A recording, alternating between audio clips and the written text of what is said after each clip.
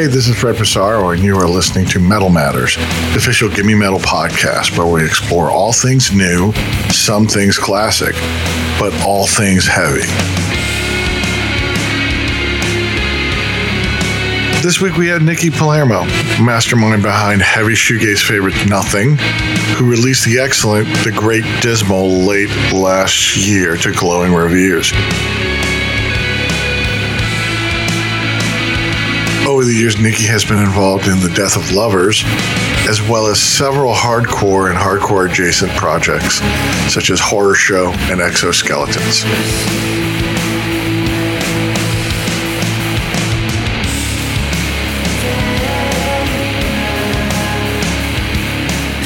Nikki, you there? I'm here. What's good? What's happening? Michael Verdan, you there? Yeah. Oh. Hey. Wow, look, that's amazing. Yeah, I'm here. Well, it's good. Well, first of all, I want to thank you for coming on the Metal Matters podcast. And just kind of checking in with you. Where you're in Manhattan right now? Yes, sir. I am. Yeah, and I don't know what have you been up to? I know you had the record come out like a few months ago. You had that live stream that was pretty wild. And, what have you been up to in the meantime? It seems like you're always cranking out new stuff, whether that's you throwing it on Bandcamp or whatever the hell it is. Yeah, I mean, for the most part, after we finished that cycle, I took like a little bit of a break because, I'm working all hands on things. You know how I am. So, it was from the beginning of the demos all the way through to, the mixing and the actual studio and the mixing, and then the, planning the rollout and then running with the rollout. And then the live stream and just trying to maneuver through all this nonsense, really took a lot out of me. So I tried to take a little bit break afterwards. When the dust settled. You are one of the more kind of prolific people that I know, but you're constantly working. And what does a break for you even look like? I'm basically catatonic. Tight. I increase my medicine back to the actual dosage I'm supposed to take, which is basically bedridden almost. Feel ya. And I usually kind of tone down drinking and everything else and kind of just intake lots of weed and lots of I just hop back on. I hop off my medicine for work because I'm not a functional person on it. Understood. The amount of shit that my doctor wants me to take is a sledgehammer. So I typically don't take it, even though I'm supposed to. And I cycle kind of back on to what I'm supposed to take. And so it's hard for me to stop that after a couple weeks. I really find myself a month afterwards, not answering emails, from being highly up everyone's ass and annoying to being where'd this guy go? Is he okay? And that's a mixture of just exhaustion, whatever the mental illness is that's there that has me on that. And then also just totally, the depression that I get from dealing with post record rollout, the highs, the lows, and I'm typically not a person who likes to hear, see, or deal with people in general, but that kind of those rollouts and the way I'm active in them kind of catapults me directly into that, and it's exhausting for me. So at the end of it, I find myself in these little slumps, and I'm currently like working my way out of them right now. So it's a slow process, but I just, I feel you on all that. Yeah. I know Nikki is like these extremes, because there's been times when I'm like, we would make a plan to like go have a bite or something, and I'll be like, "Oh, what'd you end up doing last night?" He'd be like, "Oh, I was on Grand Theft Auto." Like 30, 40 hours straight, like just like in a like kind of like hours and hours and hours. What the fuck is that? What's that movie called? The with Leto, the drug one. Oh, Requiem for a Dream. Yeah, kind of. I'm like the old lady in that movie, basically. When I'm off cycle. I'm not even kidding. Man. I'm not even joking. It's like it is like a really exact representation of what I'm doing when I'm not working. Basically, it's almost the opposite with like when it comes to like medication shit, where if I don't take my medication as I'm supposed to, then I can't function,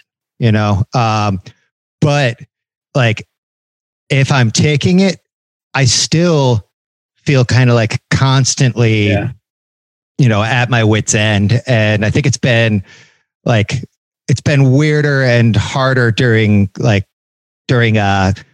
times. Cause like, it's like playing music, gives me like a sense of like purpose almost. And like, if like for what it's worth, like, yeah, like, it's cool that like anybody listens, but like, at the end of the day, it's like this shit like just like makes me feel better. But then you hit this fucking wall and like, yeah, I can't get out of fucking bed, or I'm just like fucking dick deep into like season 1000 of Gomorrah. And, it's just like how does music work for you? Like as far as like, like that's like mental illness shit. Like how does it all fucking play in? I feel like me and you are pretty linear when it comes to this thing. I mean, like we never really had a lot going on for us. Not many options, not in like a sad story type of way. It's just like, and honestly, when I'm not doing it, I know it sounds cliche. When I'm not doing it, like I struggle for reason to move forward. It's just the fact of the way that this works for me. Music helps. One of the reasons is just because it's like it's a direct funnel for a way to like, get things off of our chest and to like kind of try to make sense of everything. But also for me, it's the hustle and everything around it. Like it's just like more distraction. It's, when I'm working a record or a demo and a recording, I have my head down and I'm just like moving. The second I don't have that, I'm looking around and hating everything around me pretty much. So like, and that sounds so melodramatic, and I don't mean it to sound like that. It's just like that's an actual fact. Like I have some kind of weird thing with me that like it makes me like a just like I'm not satisfied with anything that's going on ever, pretty much. So like difficult to deal with. That's probably a reason why we're on these medications. We take this medication at our own prescription, dose ourselves like drug addicts still. Like, oh, I know what this benzo is going to do if I only eat half of it. Like that's not like what we're supposed to be doing, but we know how to handle it, but to get function, and we know when to take it to not function. So probably not healthy at all. Definitely. For sure. Let me ask both of you guys this. It definitely sounds like you guys are on the same level with a lot of these things. And so Nikki, you said something very interesting that Berdan bounced off of a little bit about the fact that, you're doing a record. A lot of times you'll take yourself off those meds. Is that so you can feel certain feelings more deeply and write in a different way, or how does that work exactly? So for me, there's certain steps that I take on purpose and certain ones that just start to happen. I've never had any success like writing when I'm in a very optimistic mood. Meaning, occasionally I'm making myself run, and I'm not drinking every day, and I'm kind of trying to stop my body from hurting and stuff like that. When I'm typically in those moods, I have a really difficult time writing. So to an extent, coming off some of these medications kind of, it brings me closer to things that I typically want to keep myself away from to get through a day. So, it's a dangerous game. It's a dangerous game to play, but, I've managed to learn how to. But you feel like you're a better writer when you are feeling those feelings. Well, there's two aspects. Like there's no way that I could ever live my life with. I mean, I could probably live my life without them, but I don't think I'd have. I'm running out of friends every day, so I think without them, I probably would be by myself somewhere. But if I was taking, like I said, if I was taking fully what they gave me, I wouldn't be able to have this conversation right now. It'd be like how you see me at like 4:30 in the morning, at like some of the nights that we've been out, where I'm like legs are buckling and drooling all over myself. So basically, growing up in Philadelphia and, feeling the way that you've, felt from early in your life up until now, and given the therapeutic nature of playing music and everything that kind of comes with it, is there anything other than being a musician that you've ever wanted to do? Did you ever think that you were going to be I don't know, a fucking podiatrist or some shit? Man, it's crazy. The past decade has been actually the past 20 years have been kind of confusing as far as terms of what are you going to do with yourself kind of thing. When I was playing in hardcore bands and before I got locked up and stuff, there was no planning at all of anything that I was going to do there. I had no idea, nor did I have any kind of care what was to come of future me. And then when I got locked up, it was like, okay, well, this is it. I guess this is what you're doing. So that was really easy for me. So my early 20s were like, okay, well, you're going to do this and you're going to try to sift your way through this mess. And that's going to be what you're going to do. And when I came home, I didn't want to play music anymore. That was not something that I was interested in.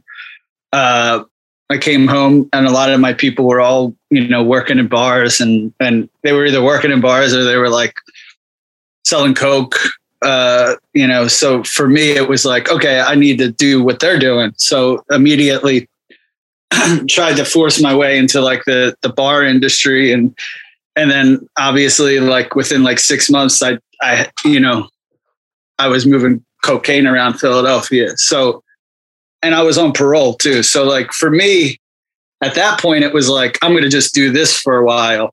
And that's really as far as my planning ever really went. It wasn't until a move to LA to try to escape what I was doing in Philly before I, got myself a parole violation and ended up trying, I had a 7 year, I had 7 years of parole to do, which in Philly, the return rate is like 95%. So it's like one out of every 20 people on parole is going back. I had a 7 year back. I had a 7 year sentence and I did 2 years. So I had a 5 year back number, which means, if I get a PV, that I'm probably going to serve the rest of that 5 years. So it was like pretty heavy consequences on what like I was doing. And I don't know, I had some sort of epiphany at some point. I can't really recall like an exact moment, but I was like, yeah, like I'm like a year out of this prison sentence, which was like, the worst thing that happened to me for sure, and I have like, a couple ounces of cocaine and like a revolver in my house for no reason. Like I'm like, what am I doing? I'm going to end up back in jail again. So, I moved to LA for a year to try to just, put myself away from things, like is the only way I could figure out how to do it. And I went there and, in less than a year, I don't think I've ever been closer to suicide in my life than being in LA. So I came running back to Philadelphia. And for some reason, when I got back to Philly, it was like, the only thing that made sense to me was to play music again, because I guess the answer to your question was like, that's the only thing that ever made sense to me thus far. So besides crime, I guess not. It was crime or music, and that sounds hella cliche, and I'm not trying to be like sound like a cool guy or anything, but that's what it was. I mean, you know the people, both of you know the people that I'm around down there. It's like that's kind of what we're just used to doing down there. People transition from that to other things. There's people that were doing that with me then that are all real estate guys and stuff like that. I transitioned to music, I guess. Hopefully it's that way. That's the reason why I'm glad that I transitioned to music, because I'm also at the back end of that. I'm terrible at crime. I've been locked up like so many fucking times because I'm obviously not good at it. So exactly. I need to remember that occasionally. Yeah. Let me ask you a real simple question from you then. Where does music come from for you? Well, I guess I know that it came from your family to an extent, and where did heavy music come from for you? Well, yeah. I mean, for me, music really came from family first. I've gone through the lists of, the different types of sounds that were going on in my childhood. Yeah. Lots of indie and classic alternative stuff. My sister's fucking raging fucking thrash metalhead.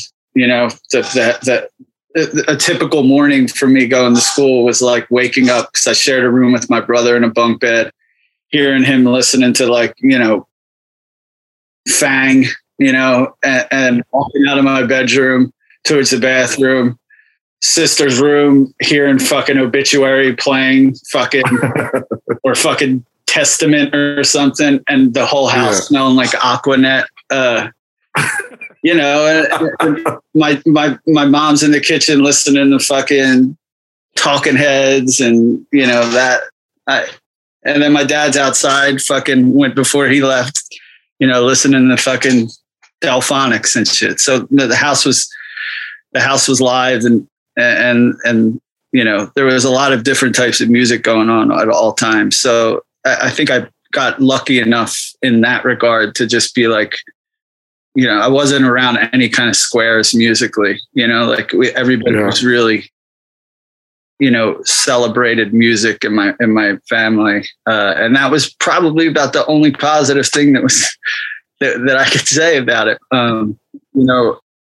It was a crazy thing. And I just picked up everything, You know, I picked up everything. I had like a wide variety of music that I liked as a kid. I don't think it was till later that I really got into like heavy music. I was kind of late to the game with that. You know, I think the first heavy band that I liked was probably Slayer, to be honest. Yeah. You know, my sister again. But she was into like Faith No More and stuff like that. But I mean, if you're a little kid and she's blasting Obituary and she's like, I'm assuming she was like, you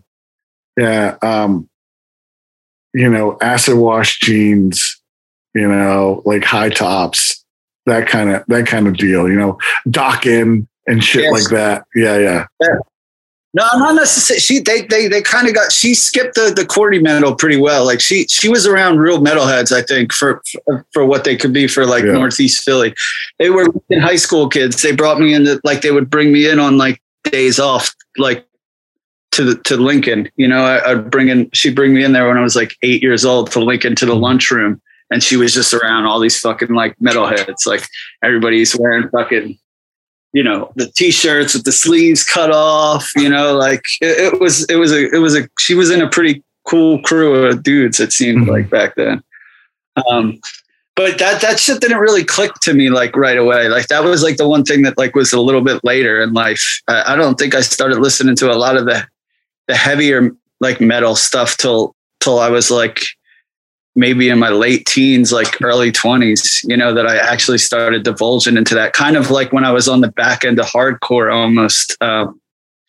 You know, I really got sucked into a lot of like street punk when I was an early teen and like oi music and stuff. And I got really sucked into that world, hung out with like a bunch of skinheads and punks. All the Bad Luck 13 guys were like my old heads, and they had me out when I was like 13 and 14. Like, you know, we were, that's who brought me up. Yeah. You know, that's why I made probably so many terrible decisions in my life, is because they were basically the ones looking out for me.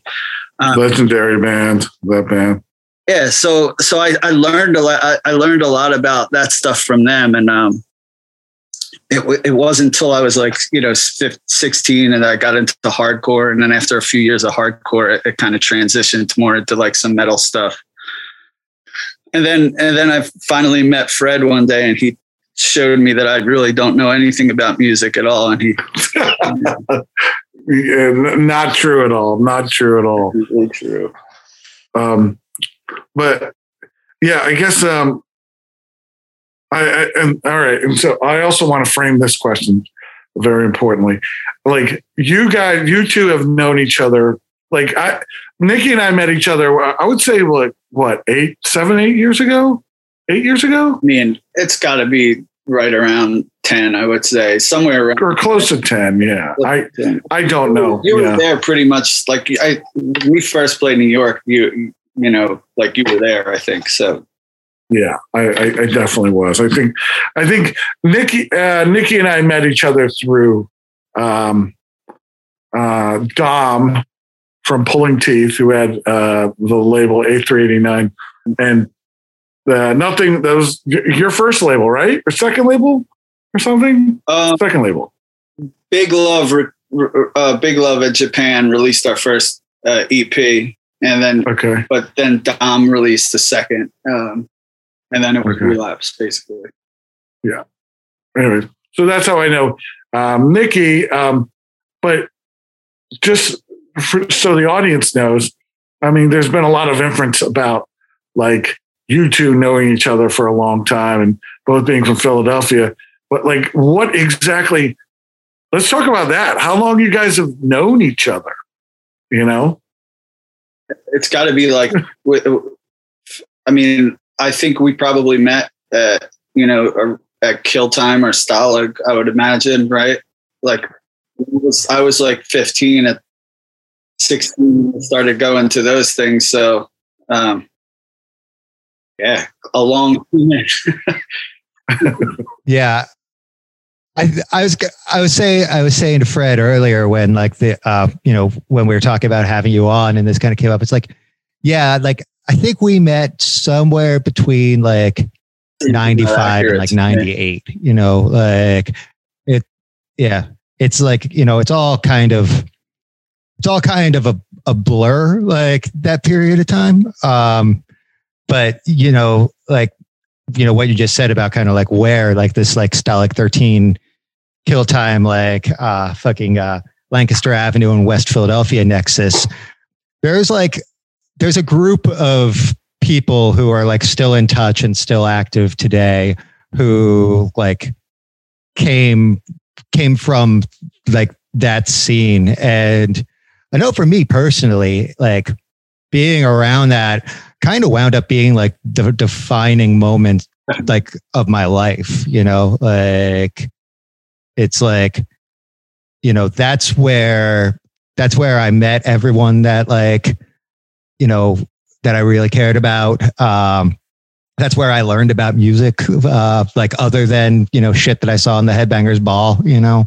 And like, yeah, you were like very much like a part of that. And then from there, we like, just like, you know, but like, but still relatively like, yeah. We're still in this, we're still in the mushroom cloud, just like, you know, like that time was like that was like similar to like a Big Bang, like for us, I think, you know, like we were confused kids that didn't really fit into where we were. We found a place that things were different. And when that happened, everything changed behind everything from that point on changed, you know, music, friends, culture, it altered everything, you know. I remember those days better than I can remember like my late 20s and early 20s. You know, they were so important. Those L rides from Bridge and Pratt to, you know, to 40th Street, you know, like I remember going to see Blank 77 and fucking Subhumans and This Sucks playing there like every show, no matter what band was playing. This Sucks was opening. Like, those were crazy times, man. I mean, and that for me, that's where I went from hanging out with these old head dudes to like finding some dudes that were around my age that were in the hardcore, and I kind of started to, you know, hone in on hardcore a little bit more than I ever had. And then again, it's just another alteration. It's like, you know, not to fucking name drop too hard here, but like, you know, whenever Lamb of God comes up in conversation, you know, like I can't help but like think about Burn the Priest, and Burn the Priest were like the fucking Stalag like house band, you know, and that gives like kind of like no matter what they do, there's going to be this like kind of connection and respect, and like, yeah, like there's like something very like almost like family feeling towards Lamb of God for absolutely having been a part of that, you know? Absolutely. Yeah. The first time I ever really talked about that with Randy, it blew his mind. Yeah. He was like, how the fuck were you there? And I was like, I was a kid. He was like, yeah, but how young? Were you like 5? I was like, man, I'm 38 years old, man. He was like, what the fuck? He's like, yeah, all right. I was like, well, thanks, Randy. But like, yeah, man, I'm a old head too, bro. Like, he's like, shit. I was like, I hope that didn't ruin the fact that he liked the Nothing records. I was like, I'm, you know, like, yeah, I'm old. Like, but yeah, it's crazy thinking about that. We you know, it's just such a small world. You know, I still find out like bands now of people that were like in bands then. And I'm like, really? Like, fuck, I seen you play like 99, 98. It's always so weird how small this world is, really. But all the time. Yeah. You know, it's like, not to fucking like, throw this around, but like, yeah, there's this idea of like lifer, where just like from moment one, that like one of three things are going to happen. Like you're going to fucking die like super young. You're going to fucking wind up fucking like, locked up or like somehow fucking worse. Or like you're going to like, kind of just get by. And like, even if you're not like playing music, even if you're not like in bands, like that nexus is just your identity. It's going to be a part of you, and it's like, I've got nothing but respect for like the people who have kind of come out of like our scene or come out of like the CB scene or ABC No Rio or fucking Gilman or whatever, who wound up being like, fucking doctors, lawyers, fucking real estate agents, whatever. That doesn't mean that doesn't take away from their involvement. And like a lot of these motherfuckers are still like in love with metal and with hardcore and buying records and fucking supporting us whenever we do anything, it's like, you don't just have to fucking play in a band to like be a part of a scene, like way into your 30s, 40s, 50s, whatever. You just got to love this shit and like stay connected. Yeah, man. It's always a little bit of it always gives me a little bit of reassurance when like I'm able to speak to somebody like that that's been around and still around. And,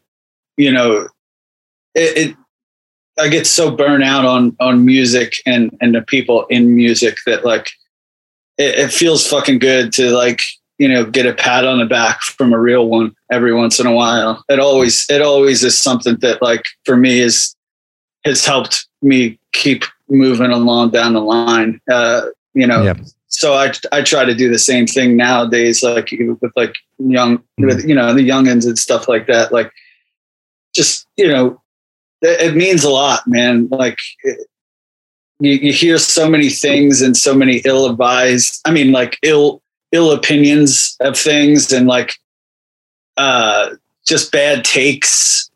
It's stuff like that like really just helps me keep doing this, Definitely. Who do you think are some, let's talk about that. Who do you think are some guys that you look to when it comes to like, when you need that like little kick in the ass to like keep on keeping on, you know what I'm saying? Like who are some of those guys, Man, there's a few. I mean, Randy's always been a guy that like me and Randy started talking. He emailed, Relapse and I guess the story was circulating about like where I came from and what I was going through and stuff. And he felt a connection to Guilty of Everything. And he wrote me a really nice long email, like about like some of the stuff that he struggles with, like post his all problems and stuff. And we really made like a really cool connection. And we talk all the time, and I lean on him whenever I'm in like a rough place, and he's always been there. Damon from Swirlies is another guy that's like, not only is he like a hero to me musically, like he's like a homie, like he checks in on me. I check in on him, and like, that's shit's just always been really important to me. It's like keeping those kind of relationships, that, so much phoning bullshit in this music scene. It's, and I find myself like guilty of it too sometimes, like by accident, there's just like a lot of like backdoor nonsense and like things that you feel like you need to do and you need to like progress. And every once in a while I have to like check myself and just be like, yo, this is not the way you didn't get into this music and you didn't get into this life because you want to follow some set of rules, like, and it's tough to walk that tightrope, but like as I get more comfortable being here, this is still fairly new to me, like being in a place where, you have like a platform and, you have responsibilities as for what you're doing. I have to remind myself to,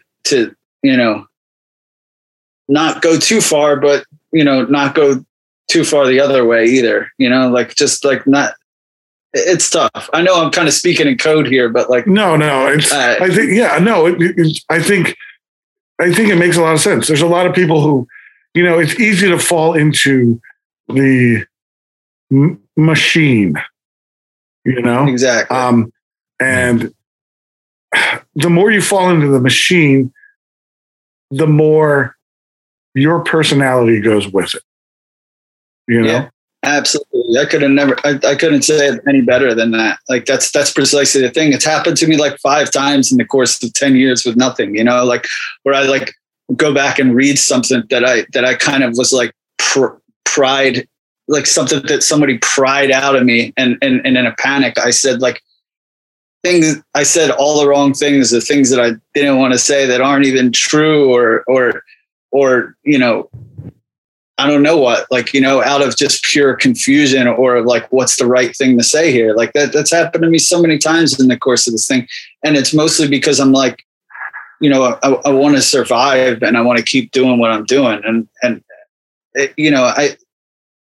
I can't stress enough, like how important it is to just like shrug that shit off and to like, just try to be honest. That's what I felt like has happened to me in these past 2 years is that like, that I've like finally am starting to see some sort of clarity and I'm trying to be more honest with myself, like being able to look in the mirror at yourself and, not hate what you're seeing is something that I'm not used to, but like, I feel like I'm getting there now. And a big deal of that is just to like stop playing the game and to just fucking be honest with yourself. Like if you're not honest with yourself, like what is really happening, like with especially the way that the three of us think too, like if you're not being honest, what are you even doing?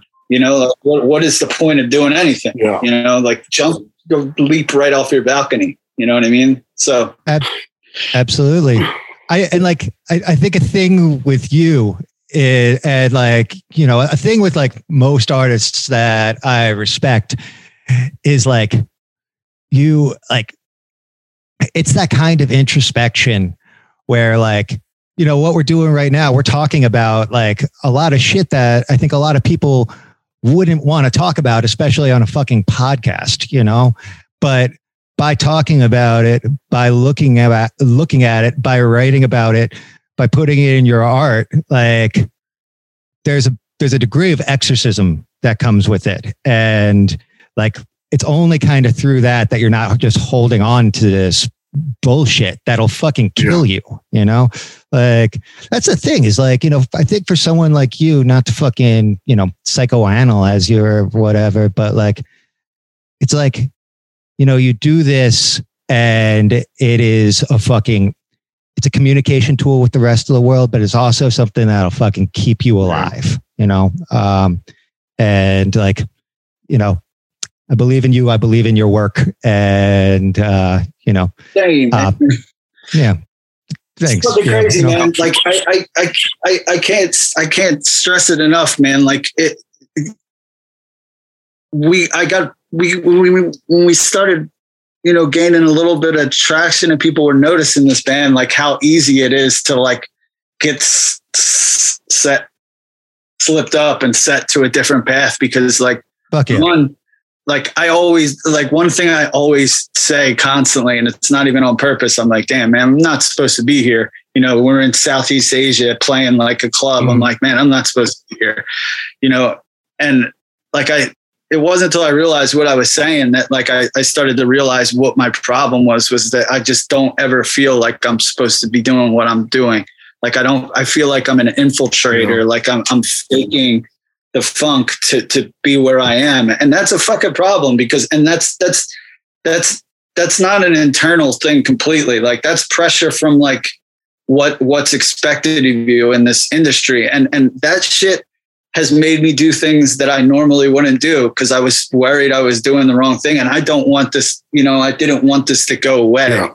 You know what I mean? Yeah. Because I finally found something where I could, it made my day-to-day life manageable because I was, using it as almost like a therapy to get through the day. Yeah. And then, you get put in this position, you're like, if I say this or if I do this way, this could all be gone. And then where am I at? And that's fucked up because, I have followed the path of that on several occasions. And it's embarrassing to even think of some of the stuff that I've done and things like that. But, yeah, I mean, every day is a day to knock it off. So like, here I am 10 years into this band and it's comforting to at least kind of be able to say that I can see that now at least, and be proactive. But most of the time I just wind up just not saying anything at all these days. So yeah. Safest way. What's going on with Death of Lovers? Well, I have a couple demos of the, it's like I said, I've been trying to peel myself off the floor. But we have a little bit of a setup. We have a plan. I really want to do an EP with that, at least record it this year. Deus is, consistently, hitting me up and kind of, yo, what's up? Yo, what's up? Right.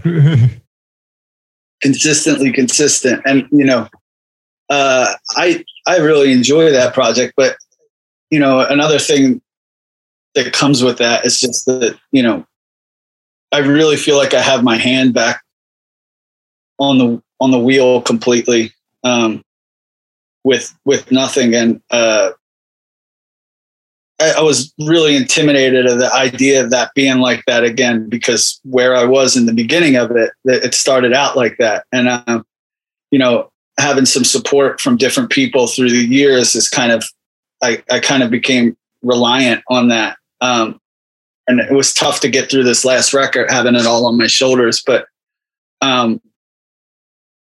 you remember how I was leaning into this record and where I was personally, with everything, really close to just, not doing it. And, some shit happened. I got it done and I couldn't be more happy with, something that I've done with the Great Dismal. So it feels right, there. So, and that was kind of how I felt with doing that Death of Lovers LP. I kind of felt like in control and knowing exactly what I wanted to be done and how to execute it. So now the two things are kind of like, feel like they're running on the same track almost. So that's my problem now with that. It's just like, where do I find the line between the two? For me, Bernie Sanders on the record, like, could have easily been a Death of Lovers track to me. Like,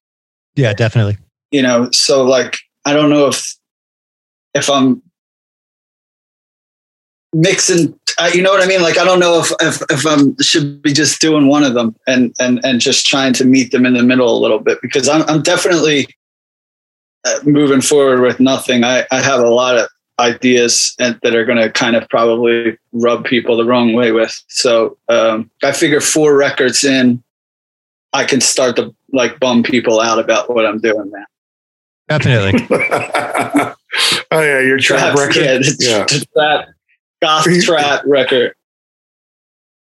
Yeah, I mean, I think you bring up a really good point. I think when I was first talking, Bernan, when I was first talking with Nikki about like the new, what would be the Great Dismal, the first thing that came out of his mouth was, "I'm not going to do this record. There's no way I'm going to do it." And then, there might be a span of like 3 weeks or something. It'd be like, "Hey, Fred, I wrote like 9 demos." And I remember that specifically. And I wonder how much of that is attributed to, obviously you got inspired very quickly. And I think, some of that might have to do with working with Doyle. Yeah. I mean, I really want to be able to have time to sit with Doyle and to build the way that I've built with Brandon in the past. He's obviously a brilliant fucking dude. His what he does accents what I do really well. So that's exciting. This record, the main thing that I got from this band on this thing that was more important than anything was the pure support of those guys. I was up and down on whether I wanted to do this at all. The whole entire process, I was a nightmare to be around, and those dudes were just constantly listening to what I was sending and constantly reassuring me that I was doing something that needed to be done and to not stop. That was invaluable. That honestly it's convinced me at this point that I want to do more, which is great. But I also want this to be a band again. So, I'm excited to try that, to be in a band again. But yeah. I think not this last record cycle, but, the Dance on the Blacktop record cycle, part of the release was you did the gig with Jesus Piece and you came back out with Horror Show. And I remember talking to you then, you're like, I'm done. I'm actually done. Done. Is that real or what? What, with Horror Show?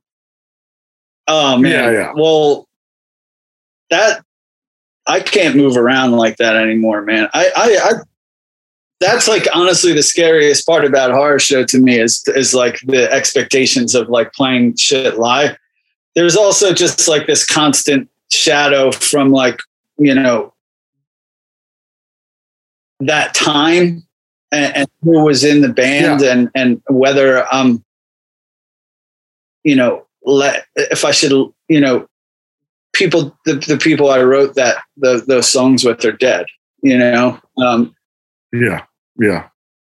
Do I let that die with them, and just carry the, I don't mind doing these live shows every once in a while, like I've done, because I don't feel like that's trespassing too much. But a new record or a new EP is, constantly on my mind. But there's the two things that bother me most about it is how sacred is this? And am I disrespecting that sacredness? And then the other thing is, I get kind of bummed out when I see all these people trying to cash back in on old stuff like that. Horror Show was never a big band, so I don't think it would be a big cash in thing, some of these other reunion bands that have done stuff. But that kind of bothers me in a sense too. But I've had talks with Mike from Squirm about writing something, because if I did do something, I would want it to be really gnarly. And I also don't know if I want to drift too far away from what Horror Show was with it. So I have no idea, but it's definitely not on my my dry erase board or anything like that. So this is why you need to do a Victory Strike set some of these days. Yeah, gotta get Palmer. Palmer ain't having that. Nope. No, I don't think so. We'll see. Maybe. We you know the one we all Victory Strike wanted to do is sound like One Life Crew. So like, you know, that's probably not a popular sound even. And I don't even know what the fuck is going on in hardcore anymore. You guys, I like that Mil-Spec record. Yeah. There's a bunch of it that I like. You know, I dig that Portrayal of Guilt band a lot, you know. And like, you know, fucking Screamo's a fucking curse word, of course. But you know, I'd be lying to say that like, you know, in like the fucking like Jenny Piccolo time, like that wasn't my shit. And so like, you know, it's cool to hear people fucking, you know, doing kind of like that vein of like, I don't know, fucking emotional beat down garbage. Like again, not weird shit, man. Like, yeah, I have no idea. Like, you know, I'm still like, when I look for hardcore, I'm still like stuck in that same lane that I was. Like, I loved like the sound of like some of the Youth Crew stuff, and you know, totally. There's some young bands that I like. That band, my homie's band, Move, real cool band. Fucking, I like that Buggin' EP. That record was sick. Portrayal was cool to hear. RJC, this is pretty cool. They had some songs. There's good shit. I'm just like, I feel so confused by everything. So I'm just lost as always. I don't fucking know. I mean, that's kind of where the good shit comes though. It's like, you know, those people who are in their own world and do their own thing, you know? Yeah. Like, I don't know. Like, I like that Big Cheese record. Good I like too. that. Yeah. Yeah. That record rips. And then, you know, like Wild Side, that's also they're in their own world too. Yeah. That's the kind of music, that's the kind of hardcore I always like. So I don't really listen to hardcore though. I hadn't listened to hardcore when I was playing in a hardcore band. So like, and that's just because I'm never in that kind of mood to listen to anything. You know what the fuck? I have to come to you to ask you about everything at all times. I'll be like, Fred, what do I need to listen to?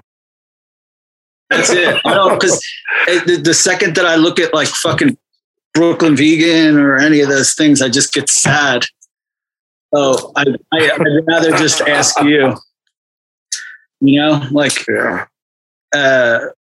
it's easier for me to navigate through you. So thank you. Well, we appreciate you coming on the show, you know, and I don't know, we definitely want to try to have you back as much as possible. And at some point, I think this show is going to be, you know, we're going to take advantage of the fact that guys like you are local. You know what I'm saying? Well, I'm down anytime that you guys want to have me on. Just say the word. Yo, man, thank you. This was a real joy. Hell yeah, man. I just feel like we're hanging out right now. So Big it's time. Tight. I would love to hit people with the triple team too. You know, like, some funny people and we'll fucking have a good time, man. Anytime, dude, definitely. Like, it'll be the best. Don't even think twice about hitting me up. I'm down. That's it for Gimme Metal this week. Stay tuned for next week's episode, available on Apple Music, Spotify, or wherever you listen to podcasts.